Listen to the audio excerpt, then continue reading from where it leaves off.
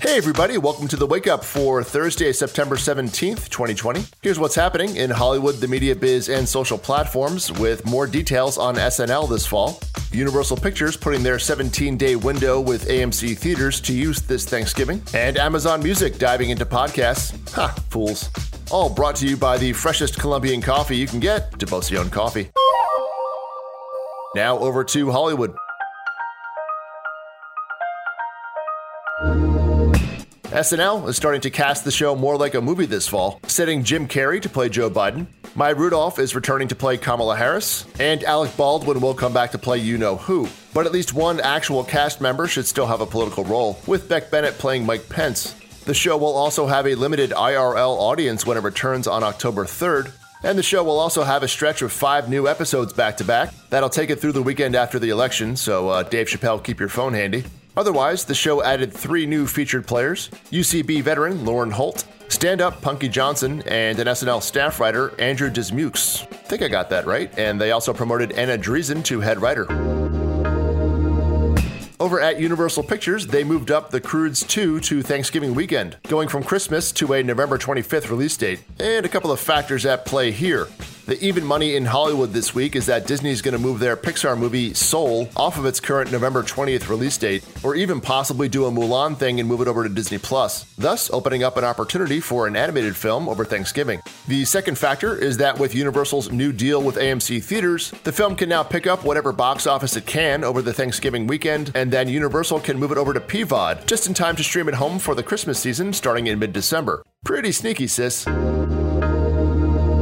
And also at NBC Universal, the executive shuffle continues, as Chris McCumber, the head of USA and Sci-Fi Networks, is stepping down after 19 years. Frances Berwick also laid out the divisional heads for her operations group, and the link to the Deadline piece that outlines the names and responsibilities is in the episode notes for anyone inclined.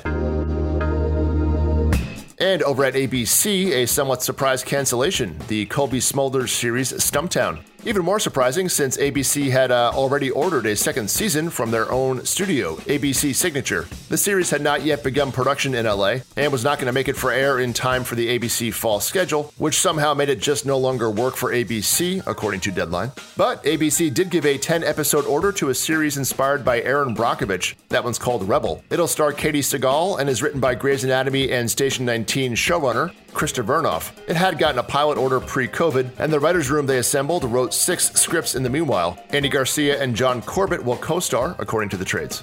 And just gonna put this here, Deezus and Mero have been renewed for a 3rd season over at Showtime. Elsewhere in the biz, Lionsgate picked up North American rights to the Sundance movie Wander Darkly. That one stars Sienna Miller and Diego Luna. They play a couple who suffer a traumatic accident that sets them off on a surreal dual journey through their relationship history, or something to that effect. I always knew that time I didn't take out the trash was going to come back to haunt me. Lionsgate will give it a, quote, multi-platform release this fall, according to the studio's statement, so guessing PVOD will be an aspect in play here. And we'll finish up in the agency world,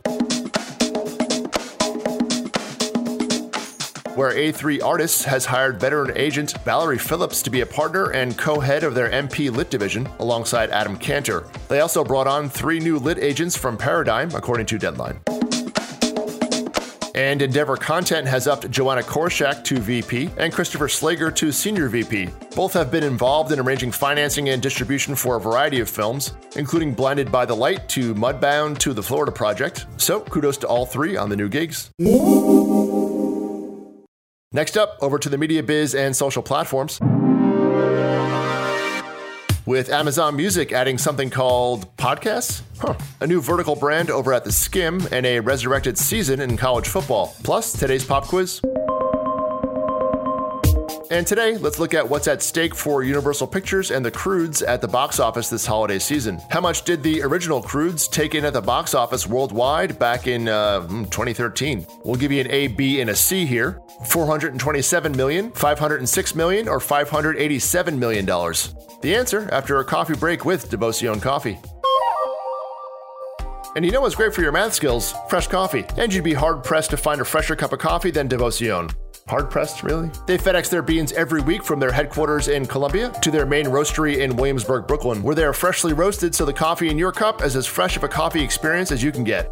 With other coffees, you may know the beans have been freshly roasted, but you probably have no idea when the beans left their country of origin, which can sometimes be as long as 6 to 9 months ago. So if you love your coffee, it's time you taste what fresh coffee truly tastes like. And Devoción makes it super easy. Just go to Devoción.com, that's DEVOCION.com. You get free shipping when you order $50 worth, which is basically just a few bags. And enter the code WAKEUP at checkout and get 20% off your first order. Best of all, they ship to all 50 states.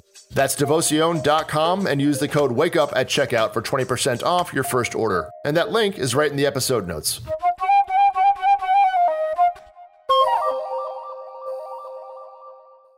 And now the answer to today's pop quiz. The CROODS took in $587 million worldwide 7 years ago, so hope you chose C. That broke down to be $400 million international and $187 million in the US. Did the math myself on that one. Now over to the media biz and social platforms.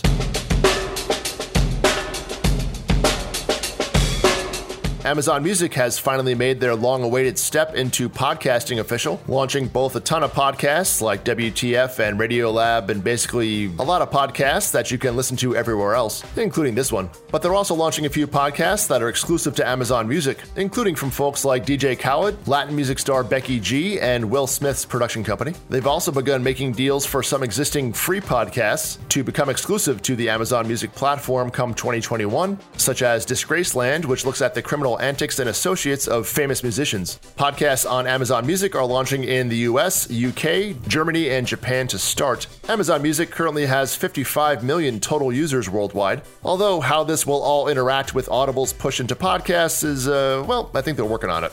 Oh, and Alexa users, if you're looking for new ways for Samuel L. Jackson's voice to curse you out, and who isn't, they're adding 30,000 new phrases, jokes, and roasts to his celebrity voice option, including an option to change Alexa's wake-up prompt to, "Hey Samuel." But I'd be personally disappointed if I didn't hear this in response. I don't remember asking you a goddamn thing. The SKIMM is launching a new health and wellness content brand called SKIMM Well, according to WWD, essentially covering physical and mental health topics pertinent to millennial women. There's going to be a weekly SKIMM Well section in their main SKIMM newsletter on Wednesdays, a dedicated area on their website, and of course you'll see it all over their social platforms too. Weight Watchers, or I guess they call themselves WW now, is the launch sponsor. College football's Big Ten changed course yesterday and will now hold an 8-game football season starting on October 24th, bringing schools like Ohio State and Penn State back to your TV later this fall. And the NCAA announced that Division I college basketball will proceed with their season pretty much as usual, or at least timing-wise, starting around Thanksgiving. And obviously all of the above will be sans crowds. In today's programming notes, golf's US Open starts today, where somehow I'm already 10 shots over par. That sounds about right. And the New York Film Festival kicks off tonight with 2 screenings of Steve McQueen's Lovers Rock, one in Queens at 8 p.m. at a pop-up drive-in theater at the New York Hall of Science in Corona. Well, movies do love irony. And the other is a pop-up drive-in theater at the Bronx Zoo at 9 p.m. You can also buy tickets to a virtual screening tonight for $25 at the Film at Lincoln Center website. As well as for the entire lineup, the festival goes through October 11th this year. And that celebrity script reading of Fast Times at Ridgemont High with Brad Pitt, Sean Penn, Julia Roberts, and Jennifer Aniston, among others, including Dane Cook, has been rescheduled for tonight at 9 p.m. EST after last-minute technical difficulties somehow derailed the previous attempt last month. But let's go out today with a new collab between Sia and David Guetta with the timely message of Let's Love. And while you're at it, give some love for this podcast and put a 5-star rating on it if you listen on the Apple Podcasts. Can you believe there are some people out there who haven't done that yet? I know, crazy, right? All you have to do is scroll down a little bit on that main Wake Up page with all the episodes listed, and you'll see the ratings and reviews area right below the previous episodes area. Super easy. Have a great day, everybody. I'll see you tomorrow. So take my hand.